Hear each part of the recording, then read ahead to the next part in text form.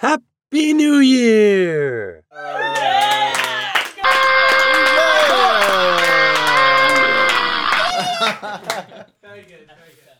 Well, we did it. We managed to get through an entire volume of the Mayorzine. I'm working on recording the bonus story for the omnibus, Beasley's Christmas Party. So to follow up on last week's issue, the concert was postponed until later this month, and I forgot that I had already bought my wife that hat. I looked everywhere to double check and didn't find it, so I thought I was okay. But the shoes arrived the other day, and she loved them. She adores the sleep shirt, and the first hat is wearing out, so she liked that I got another to replace it. I also got her some very nice earrings from Pandora. So she got me a lot of nice shirts, updating my wardrobe, she put it, some very pretty puzzles, I'm a puzzle fiend, and the Lego Hogwarts Express. In case you don't already know, I'm a huge geek, so Lego, Harry Potter, and it's a really nice looking set too. I'm really looking forward to putting that one together. So with the new year comes the inevitable resolutions. I haven't personally made resolutions in a very long time, but I did hear about this thing called spreadsheet journaling. I've been trying to keep a journal, but that never goes very well for me. I just can't keep up with it. Well, some people do this thing called bullet list journaling, where they just use bullet point lists to jot down what happened that day, or something like that. Using a spreadsheet kind of takes it to the next level. You basically just track stats, like in a video game. Steps walked, dinners eaten, hours of exercise, etc. Aside from my finances, there are actually several things I've been wanting to keep track of in such a fashion, so I'm giving it a try. I'll let you know in a month or two how it's going. Do you have any resolutions or plans for the new year? Join us on the Patreon and let us know in the comments. As always, it's free to engage in the comments. Okay, so, Algernon Blackwood. He's a British author and journalist who worked for the New York Times for a while in the States. He's also one of the most prolific ghost story writers in the genre, so fun. As I was going through his stuff, I noticed he wrote a bunch of non-connected stories, all featuring a character named Jim Shorthouse, who was something of a psychic. There are 4 of them, so I thought it would be fun to have January be Jim Shorthouse month. We'll also be doing our first serialization of a longer story over the course of a few issues. Before we have our first adventure with Mr. Shorthouse, let's check into a boarding house recommended by good old O. Henry.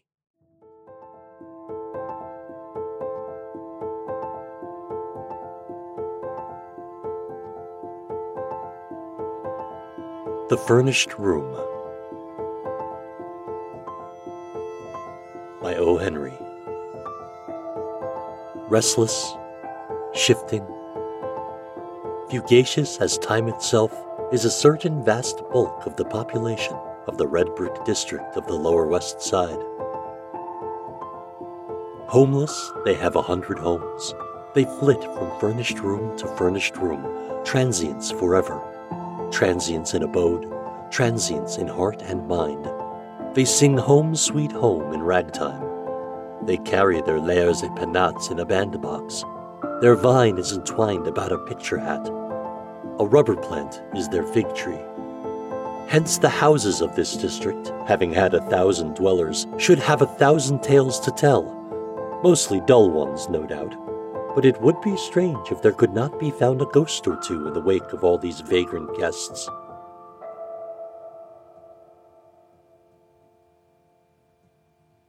One evening after dark, a young man prowled among these crumbling red mansions, ringing their bells.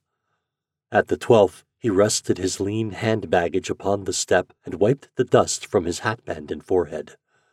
The bell sounded faint and far away in some remote hollow depths. To the door of this, the 12th house whose bell he had rung, came a housekeeper who made him think of an unwholesome, surfeited worm that had eaten its nut to a hollow shell and now sought to fill the vacancy with edible lodgers. He asked if there was a room to let. "Come in," said the housekeeper. Her voice came from her throat. Her throat seemed lined with fur. "I have the 3rd floor back, vacant since a week back. Should you wish to look at it?" The young man followed her up the stairs. A faint light from no particular source mitigated the shadows of the halls. They trod noiselessly upon a stair carpet that its own loom would have forsworn. It seemed to have become vegetable, to have degenerated in that rank, sunless air to lush lichen or spreading moss that grew in patches to the staircase and was viscid under the foot like organic matter.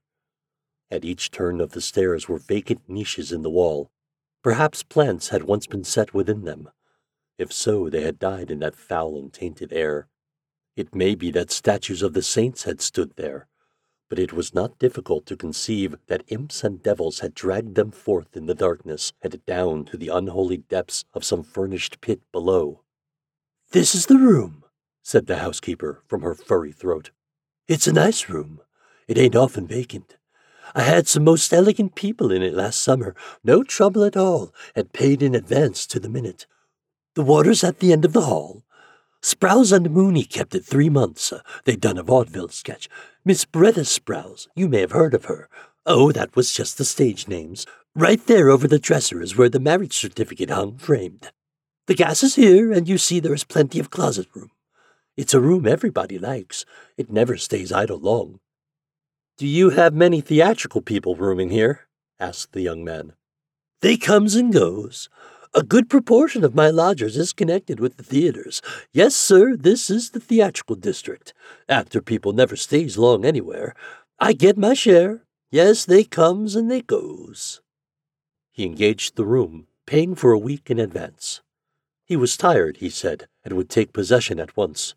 He counted out the money. The room had been made ready, she said, even to towels and water. As the housekeeper moved away, he put for the 1,000th time the question that he carried at the end of his tongue. "A young girl, Miss Vashner, Miss Eloise Vashner. Do you remember such a one among your lodgers? She would be singing on the stage, most likely. A fair girl, of medium height and slender, with reddish gold hair and a dark mole near her left eyebrow." "No, I don't remember the name. Them stage people has names they change as often as their rooms. They comes and they goes. No, I don't call that one to mind." No, always no. 5 months of ceaseless interrogation and the inevitable negative. So much time spent by day in questioning managers, agents, schools, and choruses, by night among the audiences of theaters, from all-star casts down to music halls so low that he dreaded to find what he most hoped for. He who had loved her best had tried to find her. He was sure that since her disappearance from home, this great water-girt city held her somewhere. But it was like a monstrous quicksand, shifting its particles constantly, with no foundation. Its upper granules of today buried tomorrow in ooze and slime. The furnished room received its latest guest with a first glow of pseudo-hospitality, a hectic, haggard, perfunctory welcome like the specious smile of a demi-rep. The sophistical comfort came in reflected gleams from the decayed furniture, the ragged brocade upholstery of a couch and 2 chairs, a foot-wide cheap pier glass between the 2 windows, from 1 or 2 gilt picture frames and a brass bedstead in a corner. The guest reclined, inert, upon a chair, while the room, confused in speech as though it were an apartment in Babel, tried to discourse to him of its diverse tenantry. A polychromatic rug like some brilliant flowered rectangular tropical islet lay surrounded by a billowy sea of soiled matting. Upon the gay-papered wall were those pictures that pursue the homeless one from house to house, the Huguenot lovers, the first quarrel, the wedding breakfast, Psyche at the fountain. The mantel's chastely severe outline was ingloriously veiled behind some pert drapery drawn rakishly askew like the sashes of the Amazonian ballet. Upon it was some desolate flotsam cast aside by the rooms marooned when a lucky sail had borne them to a fresh port. A trifling vase or 2, pictures of actresses, a medicine bottle, some stray cards out of a deck. One by one, as the characters of a cryptograph become explicit, the little signs left by the furnished room's procession of guests developed a significance. The threadbare space in the rug in front of the dresser told that lovely women had marched in the throng. Tiny fingerprints on the wall spoke of little prisoners trying to feel their way to sun and air. A splattered stain, raying like the shadow of a bursting bomb, witnessed where a hurled glass or bottle had splintered with its contents against the wall. Across the pier glass had been scrawled with a diamond in staggering letters the name Marie. It seemed that the succession of dwellers in the furnished room had turned in fury, perhaps tempted beyond forbearance by its garish coldness, and wreaked upon it their passions. The furniture was chipped and bruised. The couch, distorted by bursting springs, seemed a horrible monster that had been slain during the stress of some grotesque convulsion. Some more potent upheaval had cloven a great slice from the marble mantel. Each plank in the floor owned its particular cant and shriek as from a separate and individual agony. It seemed incredible that all this malice and injury had been wrought upon the room by those who had called it for a time their home. And yet it may have been the cheated home instinct surviving blindly, the resentful rage at false household gods that had kindled their wrath. A hut that is our own, we can sweep and adorn and cherish. The young tenant in the chair allowed these thoughts to file soft-shod through his mind, while there drifted into the room furnished sounds and furnished scents. He heard in one room a tittering and incontinent slack laughter, in others the monologue of a scold, the rattling of dice, a lullaby, and one crying dully. Above him a banjo tinkled with spirit. Doors banged somewhere. The elevated trains roared intermittently. A cat yowled miserably upon a back fence, and he breathed the breath of the house, a dank savor rather than a smell, a cold, musty effluvium as from underground vaults mingled with the reeking exhalations of linoleum and mildewed and rotten woodwork. Then, suddenly, as he rested there, the room was filled with the strong, sweet odor of mignonette. It came as upon a single buffet of wind, with such sureness and fragrance and emphasis that it almost seemed a living visitant. And the man cried aloud, "What, dear?" as if he had been called, and sprang up and faced about. The rich odor clung to him and wrapped him around. He reached out his arms for it, all his senses for the time confused and commingled. How could one be peremptorily called by an odor? Surely it must have been a sound. But was it not the sound that had touched, that had caressed him? "She has been in this room!" he cried, and he sprang to wrest from it a token, for he knew he would recognize the smallest thing that had belonged to her or that she had touched. This enveloping scent of mignonette, the odor that she had loved and made her own. Whence came it? The room had been but carelessly set in order. Scattered upon the flimsy dresser scarf were half a dozen hairpins, those discreet, indistinguishable friends of womankind, feminine of gender, infinite of mood, and uncommunicative of tense. These he ignored, conscious of their triumphant lack of identity. Ransacking the drawers of the dresser, he came upon a discarded, tiny, ragged handkerchief. He pressed it to his face. It was racy and insolent with heliotrope. He hurled it to the floor. In another drawer he found odd buttons, a theater program, a pawnbroker's card, 2 lost marshmallows, a book on the divination of dreams. In the last was a woman's black satin hair bow, which halted him, poised between ice and fire. But the black satin hair bow also is femininity's demure, impersonal, common ornament, and tells no tales. And then he traversed the room like a hound on the scent, skimming the walls, considering the corners of the bulging matting on his hands and knees, rummaging mantel and tables, the curtains and hangings, the drunken cabinet in the corner, for a visible sign, unable to perceive that she was there beside, around, against, within, above him, clinging to him, wooing him, calling him so poignantly through the finer senses that even his grosser ones became cognizant of the call. Once again he answered loudly, "Yes, dear," and turned wild-eyed to gaze on vacancy. For he could not yet discern form and color and love and outstretched arms in the odor of mignonette. Oh God, whence that odor, and since when have odors had a voice to call? Thus he groped. He burrowed in crevices and corners, and found corks and cigarettes.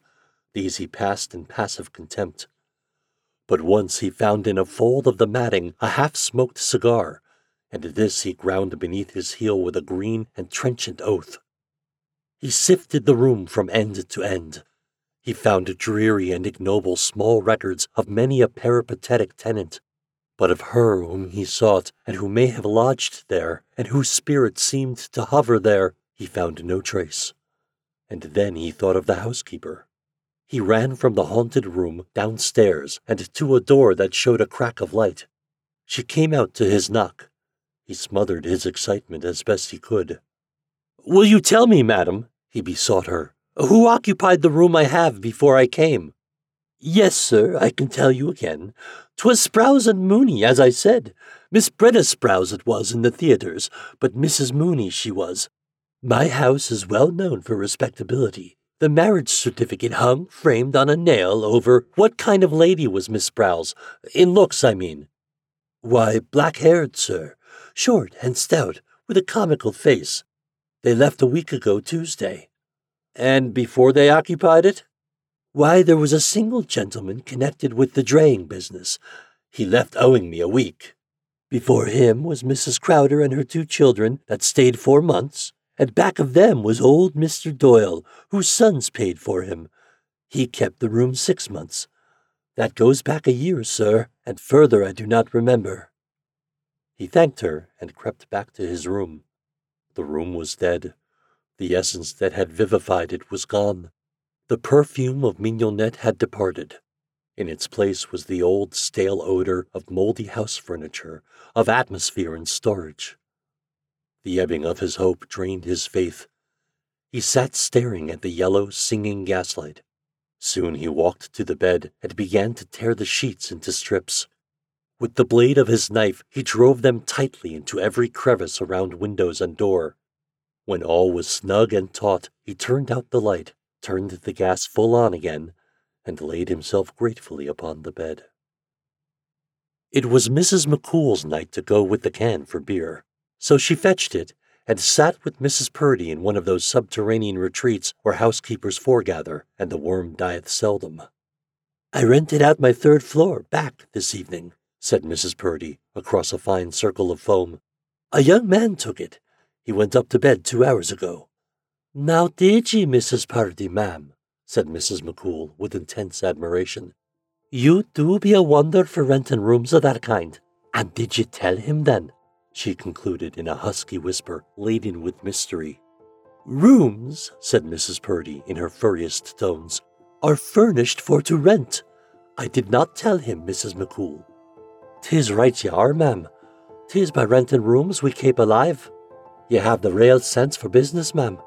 There be many people will reject the renting of a room if they be told a suicide has been after, dying in the bed of it." "As you say, we has our living to be making," remarked Mrs. Purdy. "Yes, ma'am, 'tis true. 'Tis just 1 week ago this day I helped ye lay out the 3rd floor back. A pretty slip of a colleen she was to be killing herself with the gas. A sweet little face she had, Mrs. Purdy, ma'am." "She'd have been a cold handsome, as you say," said Mrs. Purdy, assenting but critical, "but for that mole she had a growing by her left eyebrow. Do fill up your glass again, Mrs. McCool."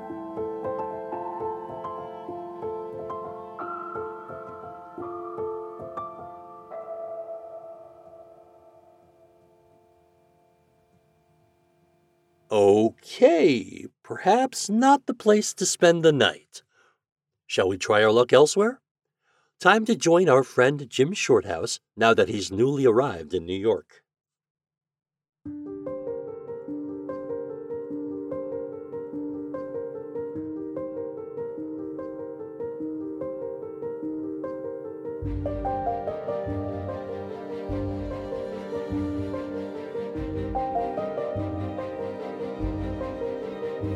A Case of Eavesdropping.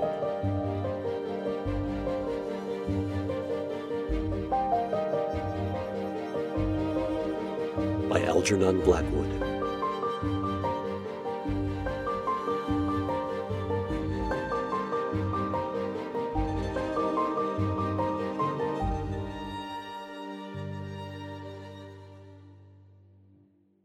Jim Shorthouse was the sort of fellow who always made a mess of things. Everything with which his hands or mind came into contact issued from such contact in an unqualified and irremediable state of mess. His college days were a mess. He was twice rusticated. His school days were a mess. He went to half a dozen, each passing him on to the next with a worse character and in a more developed state of mess. His early boyhood was the sort of mess that copybooks and dictionaries spell with a big M. And his babyhood, was the embodiment of howling, yowling, screaming mess. At the age of 40, however, there came a change in his troubled life when he met a girl with $500,000 in her own right who consented to marry him, and who very soon succeeded in reducing his most messy existence into a state of comparative order and system. Certain incidents, important and otherwise, of Jim's life would never have come to be told here, but for the fact that in getting into his messes and out of them again, he succeeded in drawing himself into the atmosphere of peculiar circumstances and strange happenings. He attracted to his path the curious adventures of life as unfailingly as meat attracts flies and jam wasps. It is to the meat and jam of his life, so to speak, that he owes his experiences. His afterlife was all pudding, which attracts nothing but greedy children. With marriage, the interest of his life ceased for all but one person, and his path became regular as the sun's instead of erratic as a comet's. The first experience in order of time that he related to me shows that somewhere latent behind his disarranged nervous system there lay psychic perceptions of an uncommon order. About the age of 22, I think after his second rustication, his father's purse and patience had equally given out, and Jim found himself stranded high and dry in a large American city. High and dry, and the only clothes that had no holes in them safely in the keeping of his uncle's wardrobe. Careful reflection on a bench in one of the city parks led him to the conclusion that the only thing to do was to persuade the city editor of one of the daily journals that he possessed an observant mind and a ready pen, and that he could do good work for your paper, sir, as a reporter. This then he did, standing at a most unnatural angle between the editor and the window to conceal the whereabouts of the holes. "Guess we'll have to give you a week's trial," said the editor, who, ever on the lookout for good chance material, took on shoals of men in that way and retained on the average one man per shoal. Anyhow, it gave Jim Shorthouse the wherewithal to sew up the holes and relieve his uncle's wardrobe of its burden. Then he went to find a living quarters, and in this proceeding his unique characteristics already referred to, what theosophists would call his karma, began unmistakably to assert themselves, for it was in the house he eventually selected that this sad tale took place. There are no diggings in American cities. The alternatives for small incomes are grim enough: rooms in a boarding house where meals are served, or in a room house where no meals are served, not even breakfast. Rich people live in palaces, of course, but Jim had nothing to do with such like. His horizon was bounded by boarding houses and room houses, and owing to the necessary irregularity of his meals and hours, he took the latter. It was a large, gaunt-looking place in a side street, with dirty windows and a creaking iron gate, but the rooms were large, and the one he selected and paid for in advance was on the top floor. The landlady looked gaunt and dusty as the house, and quite as old. Her eyes were green and faded, and her features large. "Well," she twanged, with her electrifying western drawl, "that's the room if you like it, and that's the price I said. Now, if you want it, why, just say so, and if you don't, why, it don't hurt me any." Jim wanted to shake her, but he feared the clouds of long-accumulated dust in her clothes, and as the price and size of the room suited him, he decided to take it. "Anyone else on this floor?" he asked. She looked at him queerly out of her faded eyes before she answered. "None of my guests ever put such questions to me before," she said, "but I guess you're different. Why, there's no one at all but an old gent that stayed here every bit of 5 years. He's over there," pointing to the end of the passage.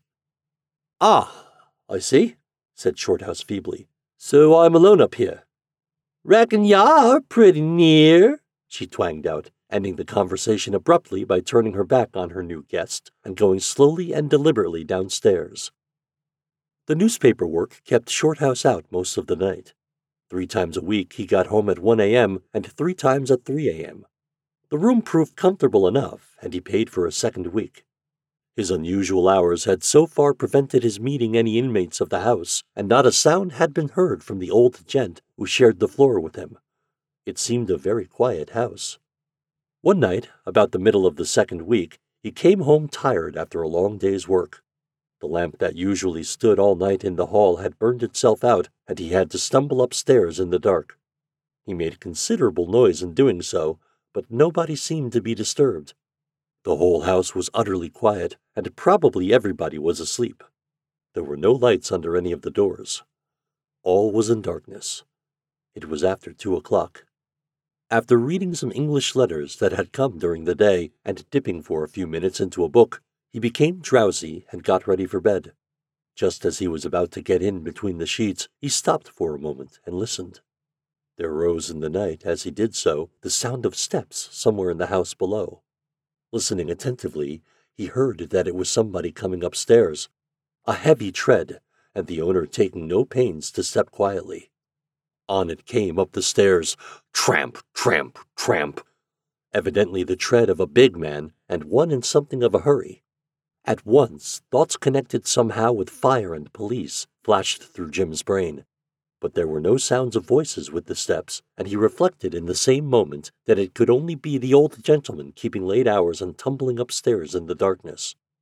He was in the act of turning out the gas and stepping into bed when the house resumed its former stillness by the footsteps suddenly coming to a dead stop immediately outside his own room. With his hand on the gas, Shorthouse paused a moment before turning it out to see if the steps would go on again, when he was startled by a loud knocking on his door. Instantly, in obedience to a curious and unexplained instinct, he turned out the light, leaving himself and the room in total darkness. He had scarcely taken a step across the room to open the door when a voice from the other side of the wall, so close it almost sounded in his ear, exclaimed in German, "Is that you, father? Come in." The speaker was a man in the next room, and the knocking, after all, had not been on his own door, but on that of the adjoining chamber, which he had supposed to be vacant. Almost before the man in the passage had time to answer in German, "Let me in at once," Jim heard someone cross the floor and unlock the door. Then it was slammed to with a bang, and there was audible the sound of footsteps about the room, and of chairs being drawn up to a table and knocking against furniture on the way. The men seemed wholly regardless of their neighbors' comfort, for they made noise enough to waken the dead. "Serves me right for taking a room in such a cheap hole," reflected Jim in the darkness. "I wonder whom she's let the room to." The 2 rooms, the landlady had told him, were originally one. She had put up a thin partition, just a row of boards, to increase her income. The doors were adjacent, and only separated by the massive upright beam between them. When one was opened or shut, the other rattled. With utter indifference to the comfort of the other sleepers in the house, the 2 Germans had meanwhile commenced to talk both at once and at the top of their voices. They talked emphatically, even angrily. The words father and Otto were freely used. Shorthouse understood German, but as he stood listening for the first minute or two, an eavesdropper in spite of himself, it was difficult to make head or tail of the talk, for neither would give way to the other, and the jumble of guttural sounds and unfinished sentences was wholly unintelligible. Then, very suddenly, both voices dropped together, and after a moment's pause, the deep tones of one of them, who seemed to be the father, said with the utmost distinctness, "You mean, Otto, that you refuse to get it?" There was a sound of someone shuffling in the chair before the answer came. "I mean that I don't know how to get it. It is so much, father. It is too much. A part of it—" "A part of it!" cried the other with an angry oath. "A part of it, when ruin and disgrace are already in the house, is worse than useless. If you can get half, you can get all, you wretched fool. Half measures only damn all concerned." "You told me last time," began the other firmly, but was not allowed to finish. A succession of horrible oaths drowned his sentence, and the father went on, in a voice vibrating with anger. "You know she will give you anything. You have only been married a few months. If you ask and give a plausible reason, you can get all we want and more. You can ask it temporarily. All will be paid back. It will re-establish the firm, and she will never know what was done with it. With that amount, Otto, you know I can recoup all these terrible losses, and in less than a year all will be repaid. But without it, you must get it, Otto. Hear me, you must. Am I to be arrested for the misuse of trust moneys? Is our honored name to be cursed and spat upon? The old man choked and stammered in his anger and desperation. Shorthouse stood shivering in the darkness and listening in spite of himself. The conversation had carried him along with it, and he had been for some reason afraid to let his neighborhood be known. But at this point he realized that he had listened too long and that he must inform the two men that they could be overheard to every single syllable. So he coughed loudly and at the same time rattled the handle of his door. It seemed to have no effect, for the voices continued just as loudly as before, the son protesting and the father growing more and more angry. He coughed again persistently, and also contrived purposely in the darkness to tumble against the partition, feeling the thin boards yield easily under his weight, and making a considerable noise in so doing. But the voices went on unconcernedly, and louder than ever. Could it be possible they had not heard? By this time Jim was more concerned about his own sleep than the morality of overhearing the private scandals of his neighbors, and he went out into the passage and knocked smartly at their door. Instantly, as if by magic, the sound ceased. Everything dropped into utter silence. There was no light under the door, and not a whisper could be heard within. He knocked again, but received no answer. "Gentlemen," he began at length, with his lips close to the keyhole and in German, "please do not talk so loud. I can overhear all you say in the next room. Besides, it is very late, and I wish to sleep." He paused and listened, but no answer was forthcoming. He turned the handle and found the door was locked. Not a sound broke the stillness of the night, except the faint swish of the wind over the skylight and the creaking of a board here and there in the house below. The cold air of a very early morning crept down the passage and made him shiver. The silence of the house began to impress him disagreeably. He looked behind him and about him, hoping and yet fearing that something would break the stillness. The voices still seemed to ring on in his ears, but that sudden silence, when he knocked at the door, affected him far more unpleasantly than the voices, and put strange thoughts in his brain, thoughts he did not like or approve. Moving stealthily from the door, he peered over the banisters into the space below. It was like a deep vault that might conceal in its shadows anything that was not good. It was not difficult to fancy he saw an indistinct moving to and fro below him. Was that a figure sitting on the stairs, peering up obliquely at him out of hideous eyes? Was that a sound of whispering and shuffling down there in the dark halls and forsaken landings? Was it something more than the inarticulate murmur of the night? The wind made an effort overhead, singing over the skylight, and the door behind him rattled and made him start. He turned to go back to his room, and the draft closed the door slowly in his face, as if there were someone pressing against it from the other side. When he pushed it open and went in, 100 shadowy forms seemed to dart swiftly and silently back to their corners and hiding places. But in the adjoining room, the sounds had entirely ceased, and Shorthouse soon crept into bed and left the house with its inmates, waking or sleeping, to take care of themselves, while he entered the region of dreams and silence. Next day, strong in the common sense that the sunlight brings, he determined to lodge a complaint against the noisy occupants of the next room, and make the landlady request them to modify their voices at such late hours of the night and morning. But it so happened that she was not to be seen that day, and when he returned from the office at midnight, it was, of course, too late.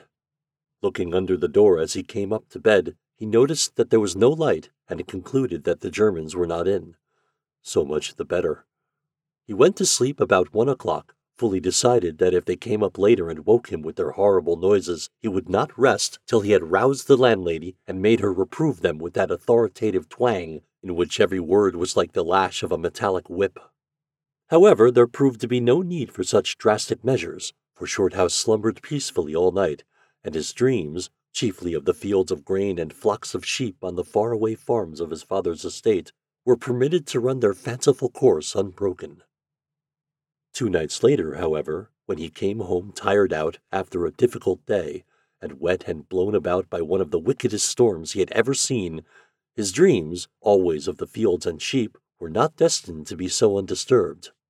He had already dozed off in that delicious glow that follows the removal of wet clothes and the immediate snuggling under warm blankets, when his consciousness, hovering on the borderland between sleep and waking, was vaguely troubled by a sound that rose indistinctly from the depths of the house. and between the gusts of wind and rain reached his ears with an accompanying sense of uneasiness and discomfort. It rose on the night air with some pretense of regularity, dying away again in the roar of the wind to reassert itself distantly in the deep, brief hushes of the storm. For a few minutes Jim's dreams were colored only, tinged, as it were, by this impression of fear approaching from somewhere insensibly upon him. His consciousness, at first, refused to be drawn back from that enchanted region where it had wandered, and he did not immediately awaken. But the nature of his dreams changed unpleasantly. He saw the sheep suddenly run huddled together as though frightened by the neighborhood of an enemy, while the fields of waving corn became agitated as though some monster were moving uncouthly among the crowded stalks. The sky grew dark, and in his dream an awful sound came somewhere from the clouds. It was in reality the sound downstairs growing more distinct. Shorthouse shifted uneasily across the bed with something like a groan of distress. The next minute he awoke and found himself sitting straight up in bed, listening. Was it a nightmare? Had he been dreaming evil dreams that his flesh crawled and the hair stirred on his head? The room was dark and silent, but outside the wind howled dismally and drove the rain with repeated assaults against the rattling windows. How nice it would be, the thought flashed through his mind, if all winds, like the west wind, went down with the sun. They made such fiendish noises at night, like the crying of angry voices. In the daytime they had such a different sound. If only— Hark! It was no dream after all, for the sound was momentarily growing louder, and its cause was coming up the stairs. He found himself speculating feebly what this cause might be, but the sound was still too indistinct to enable him to arrive at any definite conclusion. The voice of a church clock striking 2 made itself heard above the wind. It was just about the hour when the Germans had commenced their performance 3 nights before. Shorthouse made up his mind that if they began it again, he would not put up with it for very long. Yet he was already horribly conscious of the difficulty he would have of getting out of bed. The clothes were so warm and comforting against his back. The sound, still steadily coming nearer, had by this time become differentiated from the confused clamor of the elements, and had resolved itself into the footsteps of one or more persons. "The Germans, hang 'em," thought Jim. "But what on earth is the matter with me? I never felt so queer in all my life." He was trembling all over, and felt as cold as though he were in a freezing atmosphere. His nerves were steady enough, and he felt no diminution of physical courage, but he was conscious of a curious sense of malaise and trepidation, such as even the most vigorous men have been known to experience when in the first grip of some horrible and deadly disease. As the footsteps approached, this feeling of weakness increased. He felt a strange lassitude creeping over him, a sort of exhaustion, accompanied by a growing numbness in the extremities and a sensation of dreaminess in the head, as if perhaps the consciousness were leaving its accustomed seat in the brain and preparing to act on another plane. Yet, strange to say, as the vitality was slowly withdrawn from his body, his senses seemed to grow more acute. Meanwhile, the steps were already on the landing at the top of the stairs, and Shorthouse, still sitting upright in bed, heard a heavy body brush past his door and along the wall outside. Almost immediately afterwards, the loud knocking of someone's knuckles on the door of the adjoining room. Instantly, though so far not a sound had proceeded from within, he heard, through the thin partition, a chair pushed back, and a man quickly crossed the floor and opened the door. "Ah, it's you," he heard in the son's voice. Had the fellow, then, been sitting silently in there all this time, waiting for his father's arrival? To Shorthouse it came not as a pleasant reflection by any means. There was no answer to this dubious greeting, but the door was closed quickly, and then there was a sound as if a bag or parcel had been thrown on a wooden table and had slid some distance across it before stopping. "What's that?" asked the son, with anxiety in his tone. "You may know before I go," returned the other gruffly. Indeed, his voice was more than gruff. It betrayed ill-suppressed passion. Shorthouse was conscious of a strong desire to stop the conversation before it proceeded any further, but somehow or other his will was not equal to the task, and he could not get out of bed. The conversation went on, every tone and inflection distinctly audible above the noise of the storm. In a low voice the father continued, Jim missed some of the words at the beginning of the sentence. It ended with, "But now they've all left, and I've managed to get up to you. You know what I've come for."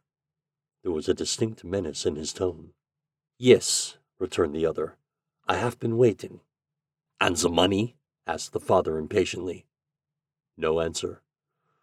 "You've had 3 days to get it in, and I've contrived to stave off the worst so far, but tomorrow is the end." No answer. "Speak, Otto! What have you got for me? Speak, my son, for God's sake, tell me!" There was a moment's silence, during which the old man's vibrating accents seemed to echo through the rooms. Then came in a low voice the answer. "I have nothing." "Otto!" cried the other with passion. "Nothing!" "I can get nothing," came almost in a whisper. "You lie!" cried the other in a half-stifled voice. "I swear you lie! Give me the money!" A chair was heard scraping along the floor.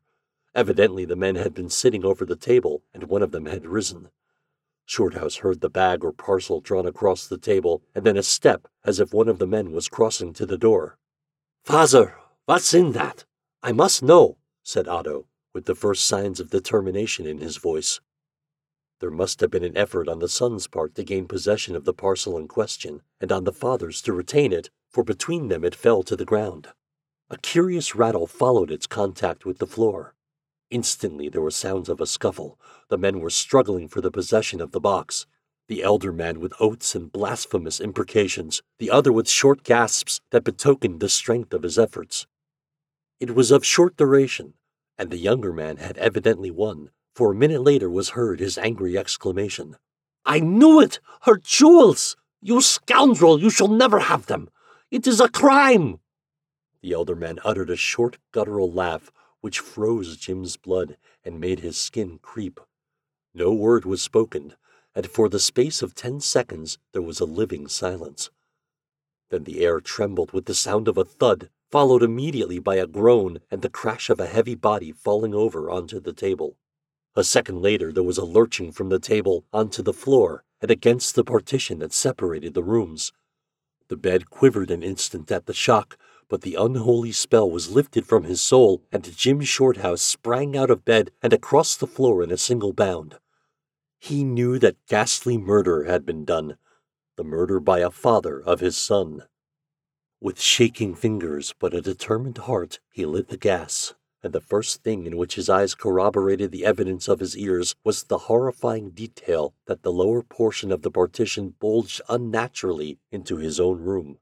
The glaring paper with which it was covered had cracked under the tension, and the boards beneath it bent inwards towards him. What hideous load was behind him, he shuddered to think. All this he saw in less than a second. Since the final lurch against the wall, not a sound had proceeded from the room, not even a groan or a footstep. All was still but the howl of the wind, which to his ears had in it a note of triumphant horror. Shorthouse was in the act of leaving the room to rouse the house and send for the police.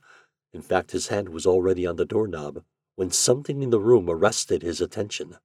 Out of the corner of his eyes, he thought he caught sight of something moving. He was sure of it, and turning his eyes in the direction, he found he was not mistaken. Something was creeping slowly towards him along the floor. It was something dark and serpentine in shape, and it came from the place where the partition bulged. He stooped down to examine it with feelings of intense horror and repugnance, and he discovered that it was moving toward him from the other side of the wall. His eyes were fascinated, and for the moment he was unable to move. Silently, slowly, from side to side like a thick worm, it crawled forward into the room beneath his frightened eyes, until at length he could stand it no longer and stretched out his arm to touch it. But at the instant of contact he withdrew his hand with a suppressed scream. It was sluggish, and it was warm, and he saw that his fingers were stained with living crimson. A second more, and Shorthouse was out in the passage with his hand on the door of the next room. It was locked. He plunged forward with all his weight against it, and, the lock giving way, he fell headlong into a room that was pitch dark and very cold. In a moment he was on his feet again and trying to penetrate the blackness. Not a sound, not a movement, not even the sense of a presence. It was empty, miserably empty. Across the room he could trace the outline of a window with rain streaming down the outside and the blurred lights of the city beyond. But the room was empty, appallingly empty, and so still. He stood there, cold as ice, staring, shivering, listening. Suddenly there was a step behind him, and a light flashed into the room, and when he turned quickly with his arm up as if to ward off a terrific blow, he found himself face to face with the landlady. Instantly the reaction began to set in.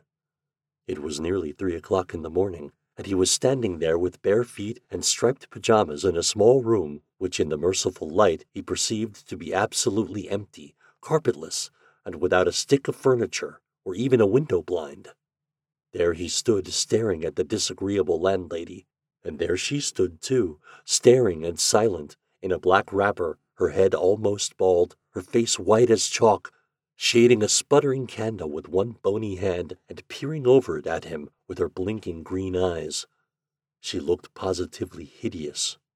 "Well," she drawled at length, "I heard you right enough. Guess you couldn't sleep?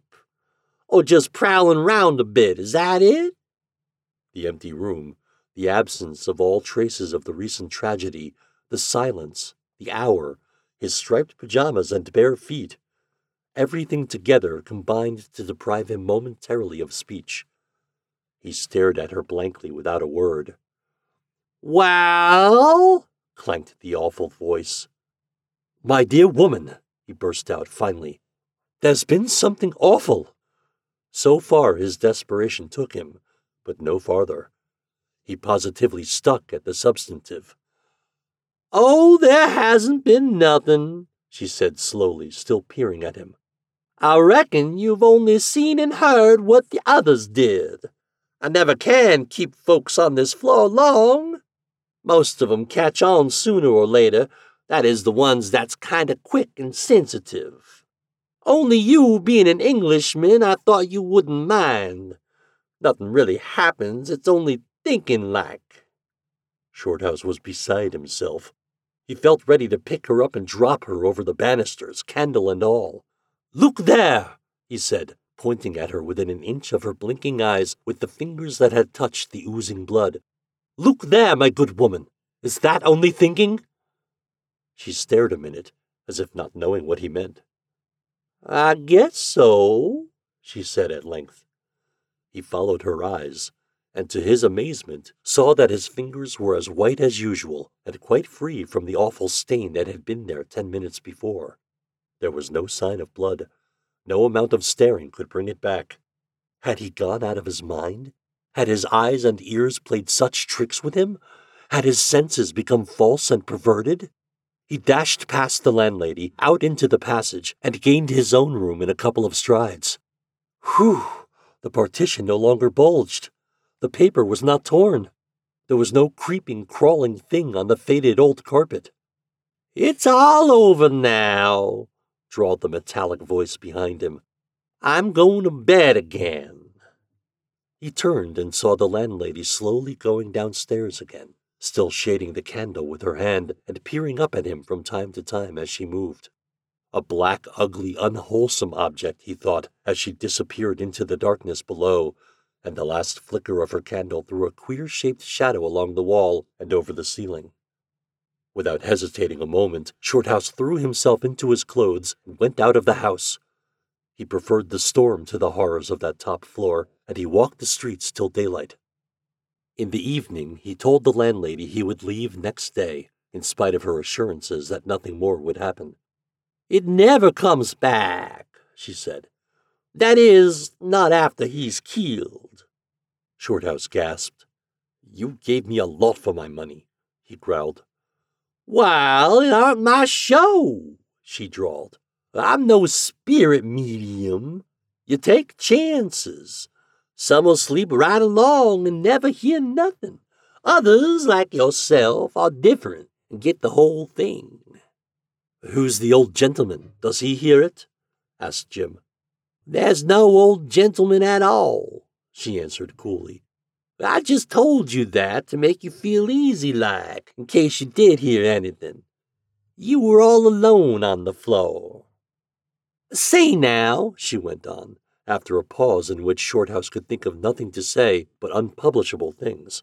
Say now, do tell, did you feel sort of cold when the show was on? Sort of tired and weak, I mean, as if you might be going to die? How can I say? He answered savagely. What I felt God only knows. Well, but he won't tell, she drawled out. Only I was wondering how you really did feel, because the man who had that room last was found one morning in bed. In bed? He was dead. He was the one before you.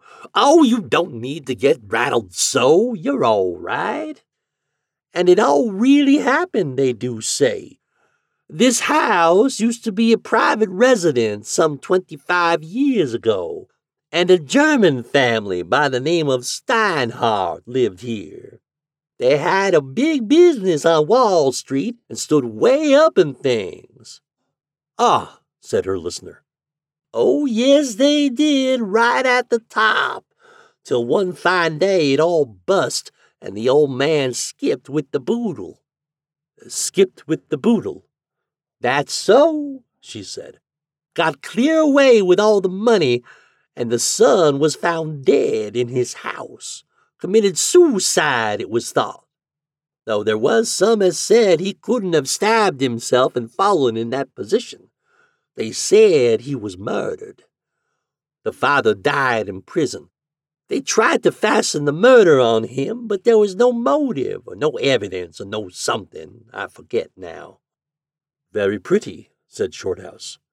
I'll show you something mighty queer anyways, she drawled, if you'll come upstairs a minute. I've heard the steps and voices lots of times. They don't faze me any. I'd just as lief hear so many dogs barking. You'll find the whole story in the newspapers if you look it up. Not what goes on here, but the story of the Germans. My house would be ruined if they told all, and I'd sue for damages. They reached the bedroom, and the woman went in and pulled up the edge of the carpet where Shorthouse had seen the blood soaking in the previous night. Look there if you feel like it, said the old hag. Stooping down, he saw a dark, dull stain in the boards that corresponded exactly to the shape and position of the blood as he had seen it. That night he slept in a hotel, and the following day sought new quarters. In the newspapers on file in his office, after a long search, he found 20 years back the detailed story, substantially as the woman had said, of Steinhardt and Company's failure, the absconding and subsequent arrest of the senior partner, and the suicide or murder of his son Otto. The landlady's room house had formerly been their private residence.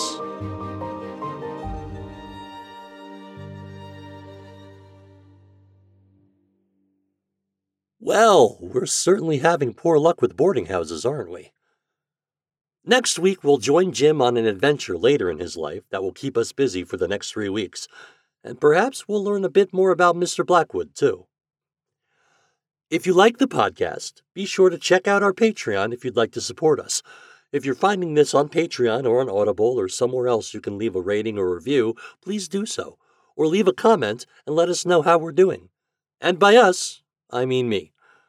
Patrons get early access, downloadable files to listen to offline, behind-the-scenes shenanigans, a Discord server for said shenanigans, and a bonus story each month not aired on the podcast. You can find the Mayorzine at www.patreon.com/Mayorzine. All the fiction featured in this program is in the public domain. This production is copyright 2022 by Christopher James Mayer. Thanks for listening, and I'll catch you next week.